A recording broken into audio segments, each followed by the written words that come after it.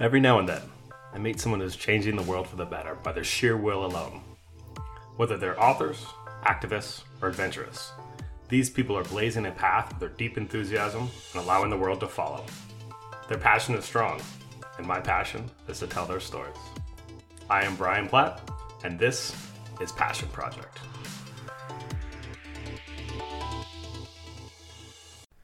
Hey, what's going on, guys? In this episode of the podcast, I speak with Sandra Shaw Homer. She's an author and an environmentalist, and she's recently written the book Avilio's Garden, a memoir of a naturalist in Costa Rica, which chronicles a year in Sandra's life living in Costa Rica and essentially follows her and Avilio, a hired hand, as they try and create a organic garden, which becomes essentially an organic farm on their land. It's not that easy to create an organic farm, especially in Costa Rica, especially with a lot of the environmental issues that they run into. So much of the book chronicles that and talks about, the changes they've had to deal with just in the course of a year. A lot of that was spawned by climate change. But on top of that, Sandra also had a very tumultuous life during this period. So she had to deal with divorce and suicide and parental issues, all while living and navigating a foreign country and, at least in the beginning times of foreign language. So all a very incredibly interesting read. I really enjoyed it. I will most likely read it again and recommend it to anyone I think fits the mold, who's essentially anyone who is interested in environmental issues and really the peace that comes with being in nature. Sandra does an incredible job of capturing that on many different occasions. You can tell she's an environmentalist at heart, and it's really refreshing to see someone capture that in this day and age where you feel like a lot of what we're surrounded by is quite digital. So she does a very good job of capturing the natural world. As always, I hope you enjoy, and if so, please rate, review, and subscribe. And frankly, even if you don't, please rate, review, and subscribe anyways. But give it a positive review. And tell a friend, will you? All right, well, thanks. Enjoy. In this episode of the podcast, I speak with Sandra Shaw Homer, the author of Avilio's Garden, which is a memoir that chronicles a year of her life living in Costa Rica, and is a great read that intertwines conservation issues along with her, at times, tumultuous personal life. So thank you so much for joining me, Sandra. Thank you for asking me, Brian. It's nice to be here. Yeah, absolutely.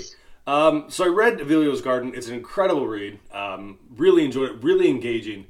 The book begins with a decision to move to Costa Rica back in 1991. 1990. I'm wondering if you could talk a bit about your career and your personal arc before you moved to Costa Rica. Kind of like what spawned that decision for you and your husband at the time to move there? My husband and I were partners in a small marketing, consulting, and public relations firm in Philadelphia, and we were getting burned out. When you're married to your partner, clients feel they can call you at all hours of the day and night, and that was it was just a little bit too intense. Both of us had been working for a lot of years, and this partnership was fairly new, and it didn't work for us. And we were both of an age where we felt, it would be nice to live in a kinder climate with a nicer, in a nicer culture where we could do the things we really like to do. My husband liked to garden and to fish. I wanted to get serious about writing. And we just happened to run into an honorary consul from Costa Rica who explained to us the ease with which we could get a residency here. And it was fantastic. We just sort of fell into it. Yeah. So we came down on some exploratory trips and eventually bought a beautiful property with a long view of the countryside. And I just felt something kind of filling up in me. I grew up in the country, but I had lived in cities all my adult life, and it was a wonderful revelation to remember my connection to the real world. Yeah, I can imagine. I might have been, 8 years ago now, 10 years ago, but I moved to Thailand for a few years. It was right out of school, yeah, and I kind of felt that And I want to talk about that too, because you mentioned that in the book, the oneness, the connection that you had with nature, and particular times where you felt that that feeling grow inside of you. But I feel like it's something that only nature can do, and only a close relationship with it can do. I agree with you totally. It's something that I wish all of us had. Yeah, and it's something you can, it's easy to forget. I mean, it sounded like you had a pretty stressful life before that. And it's, if you go back into life after a respite in nature, it is something that's easy to forget, and that's easy. You need to really maintain a connective tissue with that. Yes, it's very important. Living in cities, it's very hard to connect. Yeah. Very hard. So as the name implies, the book is about, kind of a local hired hand named Viljo and his struggle to create a sustainable organic garden. There's a lot he had to deal with. There's a lot of issues that came up. Can you talk about, first, why he initially decided to become an organic gardener, and what are some of the issues that he faced in this, in this process? Well, this year in which that I chronicle in the book was a very difficult year for Viljo. Farming was not new to him. He'd grown up on a small sustainable holding that was owned by his parents, and before that his grandparents. So he was familiar with the non-chemical farming, but he got the idea that an organic garden was something special. But it turned out that it was basically what he'd been doing all his life, and it took him about 6 months to figure that out. But the weather it was brutal. Right. We're experiencing climate change here, and what used to be predictable is no longer in terms of wind and rain and sun. And so, he'd lose a crop of one thing and they'd start over with another. And I was kind of his cheerleader through all of this, because he was taking these challenges personally. It was if God was, beating up on him. And he just, so he needed a lot of reinforcement. And I had just started writing a book about the natural world around me. I mean, I had been very busy with environmental work for a number of years, and it was like having a full-time job. And finally, I just had to quit. The stress level was, again, too high. Wow. And I decided, well, if you're going to start writing again, Sandy, you better start practicing. So I was very fascinated by all the biodiversity around us on our farm, and I wanted to learn more about it, and I wanted to be able to write about it in a way that was, one person described it as lush. The descriptions of the natural world are very in keeping with the lushness of our environment. I wanted to bring that through in the writing. And Costa Rica is one of the most biodiverse places in the world, because it's a land bridge between two continents. And so we have animals that came up from the south and plants that came down from the north, and it's an incredible mix. And as a consequence, what has happened is, because there are so many microclimates here, we've got mountains, we've got volcanoes, we've got savanna, we've got dry forest, we've got wet tropical forest, we've got beaches. It's just a whole bunch of different microclimates, and as a consequence, animals and plants became very specialized and very connected to their little environments, their little ecosystems. And what we're starting to notice with climate change is that as things heat up, some of those little microclimates no longer function. And so you start to see extinctions, or you start to see animals moving uphill from the hotter lowlands into the mountains where we are. So it's anyway. I'm sort of digressing, but no, that's perfect. I was fascinated by this whole process, aside from saddened by it, but also fascinated, and I wanted to write about it, and I wanted to Evelio, because he was constantly driving me crazy, just bugging me every day for one thing or another. I decided to write about him too, so it turned into a memoir and a story of my connection to the natural world, as well as the story of Evelio and his garden. Yeah, I was gonna say he seemed to have a lot of like idiosyncrasies, like like you mentioned, first coming to the conclusion of what organic was, and it seemed like you had to keep reminding him of what it was and what it entailed. It seemed like it kind of, could have pushed anyone's patience to the limit in some respects. Well, that's one thing you have to learn when you live in a country like this, and that's patience. When you live in any country other than your own, and you've lived in Thailand, so you know that moving into another culture, you just are kind of naked and helpless. Yeah, because you don't know how things go and what people think and do and talk about and what's important. And here I discovered a whole set of values that just really resonated with me. And I've been here almost 30 years, so it's a testament to how comfortable I am in this environment. Yeah, absolutely. Was there ever a time that it seemed like once you moved, you knew that was your future home? Is that correct? Yeah, we'd come down a couple of times, 2-3 times before we actually made the move. It took about a year and a half to close up shop in Philadelphia and sell our house and so on. But this was going to be it. We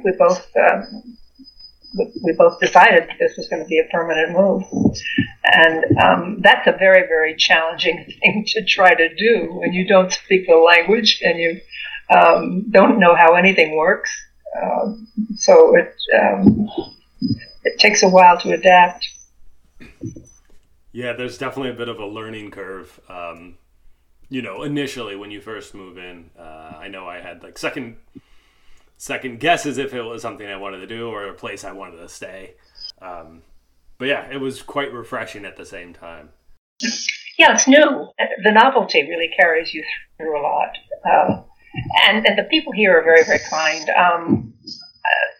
They just sort of took us in hand, like we were little children, and taught us, literally taught us how things worked here. There were not many English speakers around at the time. This was 1990, and you could count them on the fingers of one hand. And so we were forced into the language of Spanish. Gotcha. You just didn't have a choice. So I took that on as a challenge. I wanted to be bilingual for the first time in my life. I've been languages come easy to me, and I forget them just as easily. So this time I wanted to become truly bilingual, which has served me very well. But my husband, he just didn't. He didn't fall through that open door.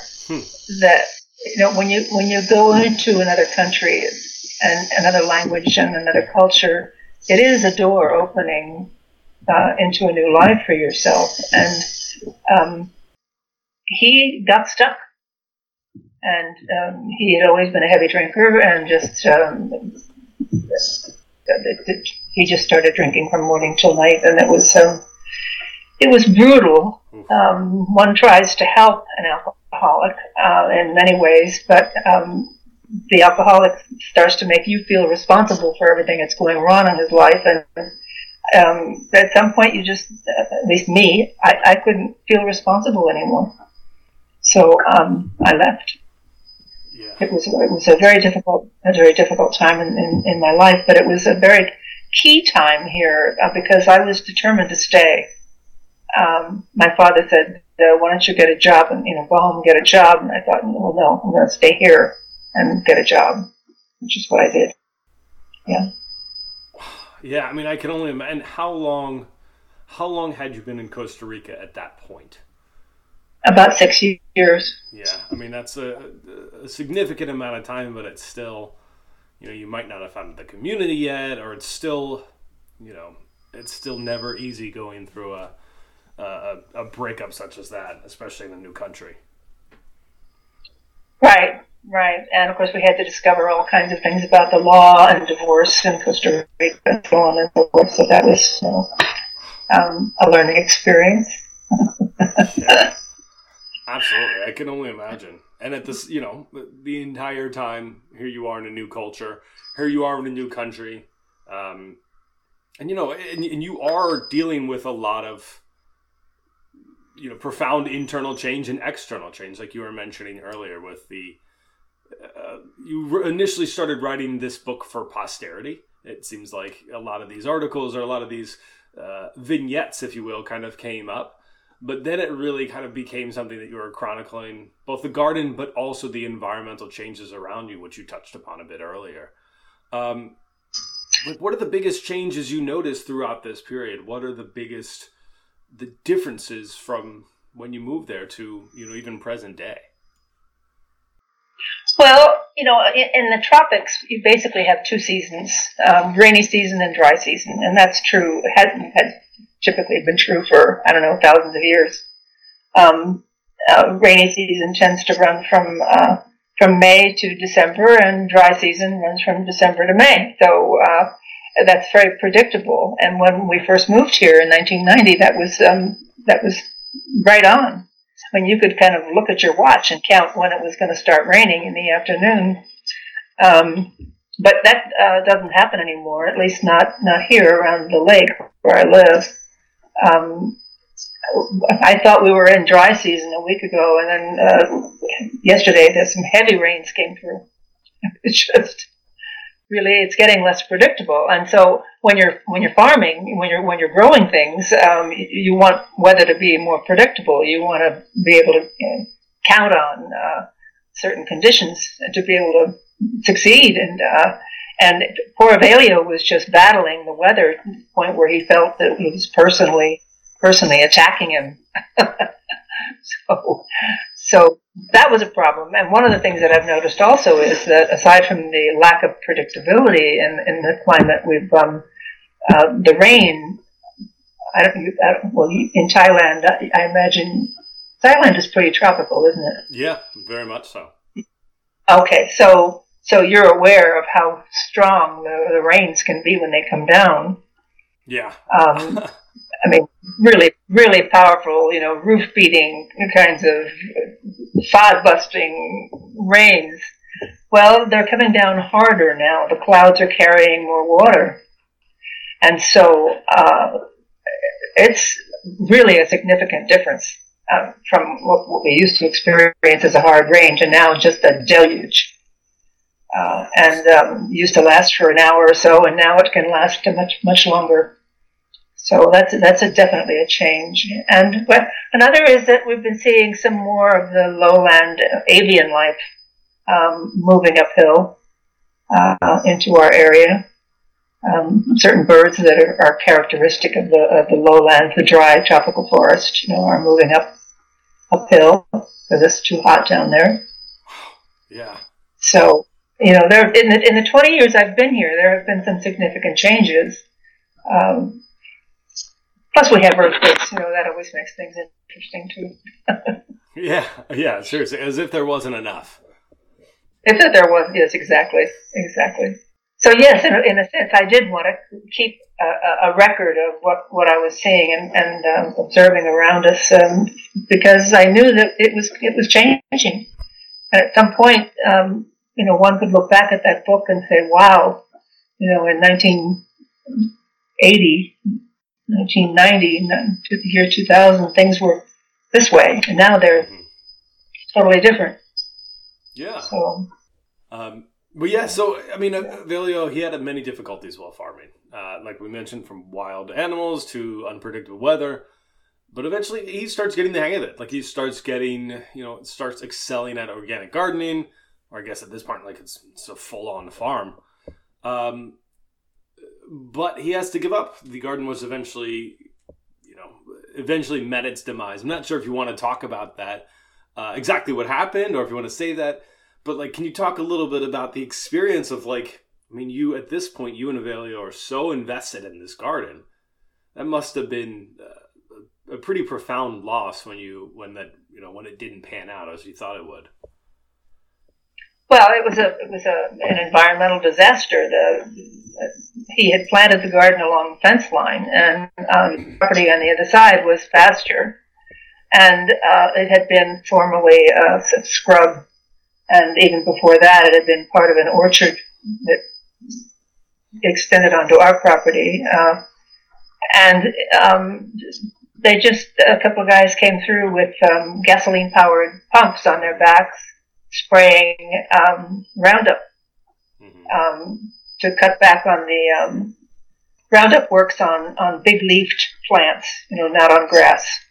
So you get rid of the big stuff, and the grass is left, for the animals. So, pardon me. That just obliterated the garden completely. There was a breeze that day; it was blowing right at us, and it was just heartbreaking. Yeah. It seemed as that. I mean, you had such an investment in this farm at that point. You'd even started seeing some return on your investment, but then, because of the actions of someone else, and because of and like you mentioned, an environmental disaster, your farm is now no longer running. Right? I mean, that's right. Through no fault of your own. That's right. No, it was simply totally unpredictable. And a lot of these country guys grew up using these chemicals and not really knowing how. They don't wear protective clothing. They don't, the owners of the properties don't insist. It's sad because this is a very important watershed where I'm living, and in fact, UNICEF declared it the southern border of one of the most important watersheds in Central America. It's huge. Wow! And so the lake actually functions as a hydroelectric reservoir, and anything you spray on the ground around here is going to run into the lake sooner or later. Right. So the use of all these chemicals is endangering the water supply, and there's just not enough resources on the part of the institutions that are responsible for the care of the environment, for example, for them to monitor this kind of stuff. And that was one of the things that I got involved in with one of the NGOs I was working for earlier, was trying to get the attention of these institutions, like the institution of the Ministry of the Environment, the Ministry of Agriculture, the Ministry of Health. We tried to put these people together to begin to try to work at solving some of these problems. Mechanics, for example, would just take the oil that they had taken out of your car and pour it in the gutter in the street. Wow. And where did that go? That went right into the watershed. So there were things like that needed to be solved, and we did solve some of those problems, but not all of them. Yeah, I was going to ask, because I know you did some pretty substantial environmental work when you were there. So just like you just touched upon, but was that one of the biggest successes that you had? What were some of the biggest successes, and how difficult was that managing? I mean, it's hard enough in America getting environmental wins. It's got to be even more difficult in a different country when you don't speak the language, potentially. Well, I speak the language now. Okay, yeah. Or I couldn't have done all the work that I did. Yeah, and in fact, frequently I was the only Spanish speaker, in the group that I was working with. So I ended up having to do all the writing and the talking and the presenting and so on. But we succeeded in several important things. There was a sawmill in the middle of a residential area, which was affecting the health of the people living there. We got that closed. There was an open air dump that had been used by the municipality for, 100 years. We got that closed. There were some developers who were putting up gated, or trying to put up gated communities around the lake, without paying any attention to whether they had good water sources or drainage. None of the environmental laws in this country are terrific. Just there's nobody around to make sure that they're being observed. So we took it upon ourselves as an environmental organization to call attention to the institutions and say, hey, there's a guy over here selling lots and there's no water. We succeeded in shutting down two of those guys who were planning on big developments, and and that kind of discouraged others from attempting to do the same. And at that point too, the worldwide recession hit, and so construction just fell through the floor. So that helped actually. Oh wow, interesting. So. Wow, yeah, it is interesting how oftentimes those successes can come from the most, the oddest of places, like a worldwide recession or just something that will slow down an otherwise potentially unsustainable growth.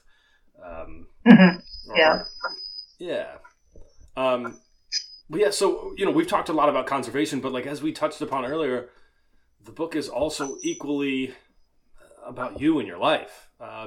And a lot of it was beautiful and incredible being in this new country, but a lot of it was difficult.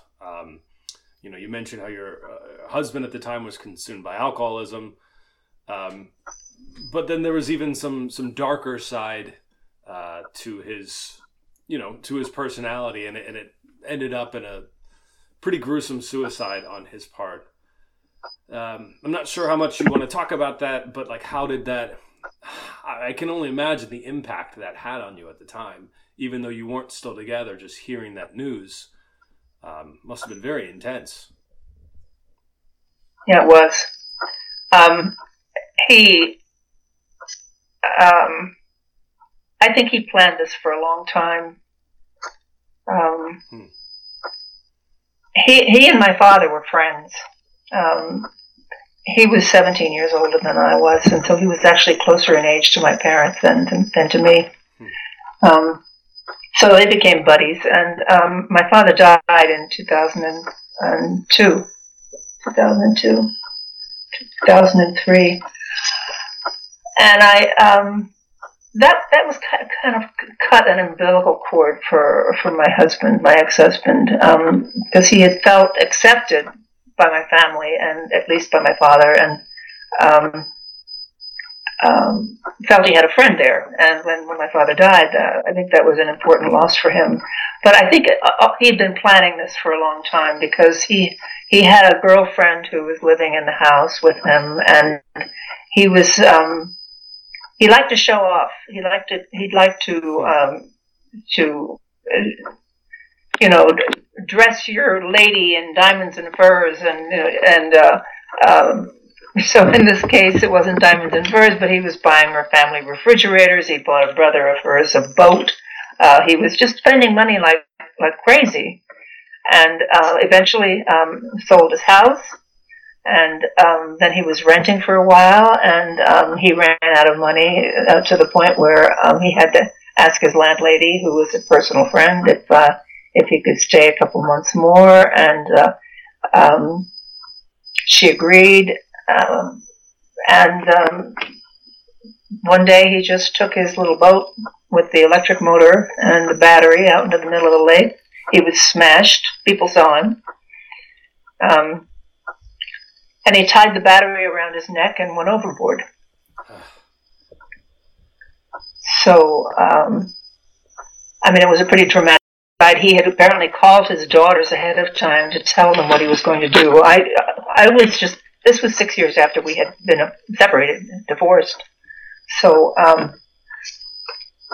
was not really aware of where he was going with this, but the friend who was his landlady called me at one point, and she said, I think he's going to commit suicide.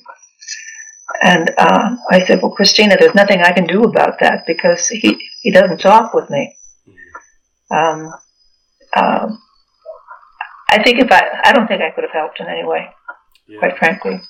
He resented me terribly, and you know, I didn't feel responsible for it when it happened. I just felt a tremendous, yes, shock, of course, but sadness at the decisions. You know, one of the things you learn late in life, at least I think a lot of people do, is that life is a matter of choices.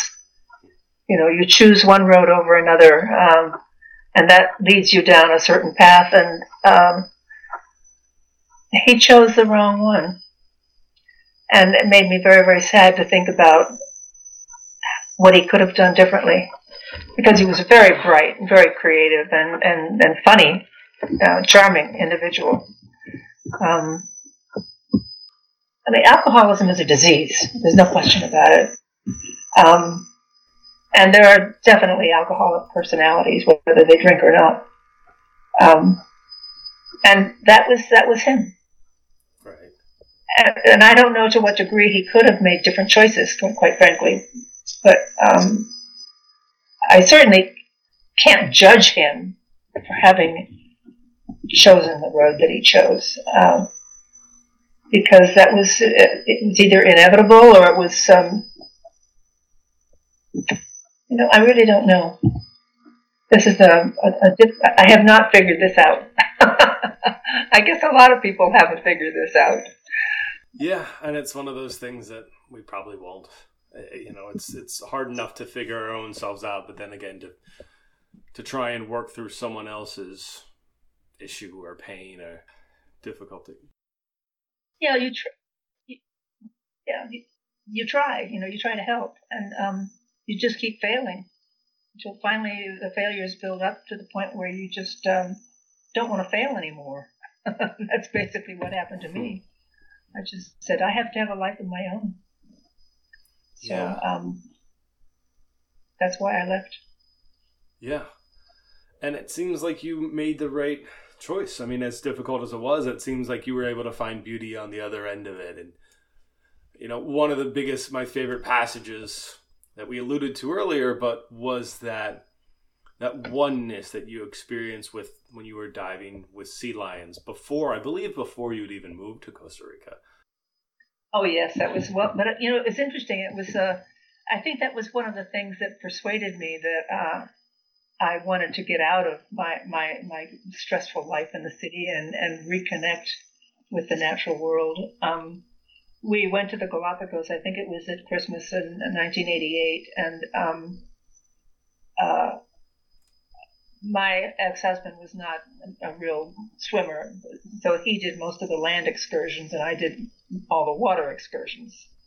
So I had plenty of experience snorkeling before. So we were in there was a small group of us and a guide, of course, and I kind of swam away from the group because I just wanted to enjoy the coral. We were in a volcanic crater, and it was quite shallow, so the water was warm enough for corals to grow. And there were giant red starfish, and it was just gorgeous. And all of a sudden, on the other side of my mask were a pair of big brown eyes looking right in me, in at me. And I heard this voice say, I don't know where it came from, inside my head, outside, somewhere, I wish you no harm. Yeah. And then that animal started to play with me. He started to swirl around me, blow bubbles, and all of a sudden there were three of them. And it was it was funny. It was fun. It was, I had crossed a barrier. I was playing with these animals. And unfortunately, I couldn't do it for very long because I couldn't stay underwater very long because of the snorkel. Right. And I got a mouthful of seawater, and I had to get up above the level of the water and cough it out and so on. But it was just transformative. I had never felt such joy, pure, unadulterated joy in my life as I had at that moment with those animals. And I was filled with love. and gratitude and just and it was that experience that I know that's not unique. I know a lot of other people have had those kinds of experiences with whales and dolphins and sea lions.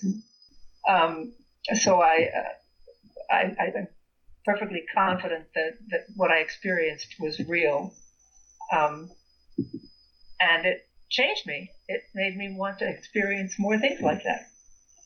And certainly wasn't experiencing them in Philadelphia.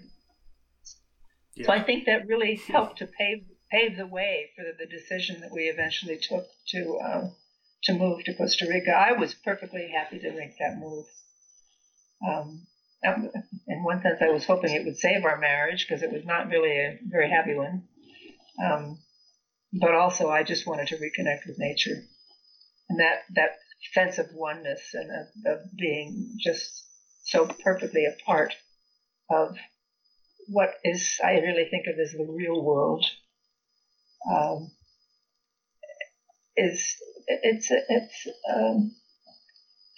for me, it's the spiritual experience. I really can connect at a divine level and feel such immense gratitude. I read once in a book that the only true prayer is a prayer of gratitude, and that really changed my whole approach to my sense of the divine. I'm not a practicing religionist, but I have a very strong sense of spirituality. So, and that is definitely fed by living in a natural environment. Yeah, and that brings me to a very similar, like one of my other favorite passages, and I feel like both of these together, these passages really do a great job of explaining the peace that nature brings and the sense of oneness and presence that it can bring. But it goes like this: there was a time in my life I lived on deadlines. Here, I've had to learn to let that artificial sense of urgency and all the attendant adrenaline go. I feel like that resonates so well with today's, current climate. I feel like that's been going on for years, where people have had that sense of urgency. And you're right, the fact that you mentioned it's artificial, I mean, the opposite of natural. I just think it's such a beautiful passage. How did your move to Costa Rica strengthen you? Yeah, absolutely. How did your move to Costa Rica strengthen your connection to nature in the present moment? How much did you feel that strength? Well, we found this property, for example, that with just this long view, and you don't get long views in the city unless you're 27 stories high. But if you live in a townhouse, on a small street, and you're walking small streets to get to work and so on, you don't have these long perspectives. Right. And the view from that house was fabulous. It just looked south towards the mountains, and it was just green. I love green, and I just felt my soul opening up. I felt like I'd been closed in, like a little in a shell, living the life I had been living in the city, and all of a sudden there was this wide-angle lens looking out on something very beautiful. I like the way that you put that a lot, like how it opens your perspective and enhances your sense of vision and your sense of ability to really notice the outside world. I can get really tunnel visioned if I'm in front of a computer or if I'm working or anything that feels, as you would put it, artificial. And just widening that. There's nothing stronger than widening that with nature. No, I don't think there is. I think you're absolutely right, Brian. Well, I think you're right. And I love the fact that these pieces of beauty, these touch points and connective tissue back to nature and back to oneness and presence are throughout the book. And I know I was at a sense of peace when reading many passages in it. And oftentimes it was sad and it was intense. And, there's a lot that goes on in this. It was an incredible read, and I'm going to recommend it to everyone I see who fits the mold, I think would enjoy it. Oh, So thank you. That's very kind. absolutely. Let's where can people get their hands on a copy of Avilo's Garden? And what are some other works that you have written that are out there? I know you've written a lot more, so let's talk about that too. Well, yeah, I kind of uh, hit a point in my life where I felt I had to jump off a cliff and reevaluate. And it was here when I was living here. And I had always wanted to get on a freighter and write a book. Now, where I ever picked up that idea, I have no idea. But I've always loved the ocean. I've loved boats, and I spent a lot of time in that environment, growing up. And somewhere I had this romantic notion that you just get on a freighter and go forever and write a book. So I did. I booked a freighter trip, 49-day freighter trip around the South Pacific in the winter, which was, you don't go to the South Pacific in the winter. You go in the southern summer, which would be December, January, February. No, I went in July, June, July. Anyway, it was fascinating. I loved being on the water. It was just, again, the sense of eternity. You go up to the bridge and the huge windows up there, and you just look out, and it's endless. It just doesn't stop, and you are all alone out there. Of course, there's this big ship behind you, but there's you have this sense of being just completely connected.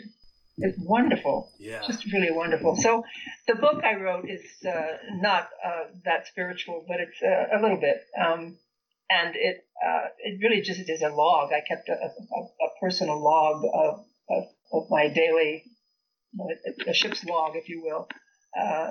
So it's 49 days. It's called Letters from the Pacific, 49 Days on a Cargo Ship. And that was a fun book to write, and it's a fun read also. Now, travel on freighters is really interesting. On the trip across the Atlantic, there were no passengers at all except myself, which was pretty boring. So I studied Italian on the way over. You have to kind of make a routine for yourself in a situation like that, or you'll go crazy. But most of the time when I've been on board a ship, there have been other people who are very interesting. I think they sort of self-select for being interesting people who travel on freighters. So that book was called Journey to the Joie de Vivre. The Joie de Vivre is the joy of life, and I was looking for that very specifically when I took that trip, and I found it. Wow. When you look for it, you find it. Very impressive. I was going to say that's very impressive. Seeing this house, it doesn't matter the age, but a lot of people will find themselves in complacency and not push themselves out of the limit. But, considering age on top of that or potential health issues, with your back, that is very incredibly impressive and also very inspiring to hear that you just decided. I mean, I read that in your bio that you just decided to do that, and you did it. I mean, how many people can say that? Well, I love to travel, and the nice thing about traveling on a ship, I don't mean a cruise ship with 3,000 other passengers, I mean a working ship, is you've got a comfortable cabin, which functions like a hotel room. You've got your own bathroom and all the necessary furniture and a porthole to look out at the ocean in, and crew. And so the ship does all the traveling for you. You don't have to run and catch trains, and the food sometimes is okay. Once it was just terrible, but so it's not gourmet by any stretch of the imagination, but it's food, and so you're in a sailing hotel basically, and it's very comfortable. So yeah, I mean, I love seeing new places and doing new things, and I'm so grateful that I've had a chance to do some of those things, because now there's usually an age limit on these freighters, 75. And I'm thinking I've got a couple years left. Maybe I can take one more. Wow. Well, please, let me know if you do, if and when. I would love to chronicle your follow your story along. Yeah. I was going to say there was a third book that chronicled 10 days in intensive care under having hallucinations. That was a bleeding problem in one of the surgeries I had on my back, and they couldn't stop the bleeding, and that was a look at death square in the eye. And so that's another kind of experience that makes you really appreciate living. Really makes you appreciate where you are, but anyway, that was I call that The Magnificent Dr. Wow, and that's just a very short read, but that's also available. They're all available on Amazon and Barnes and Noble and Powell's.com. At this point, the current book is not available in bookstores. We're waiting to see how well it does online, I think, before we try to push it into stores.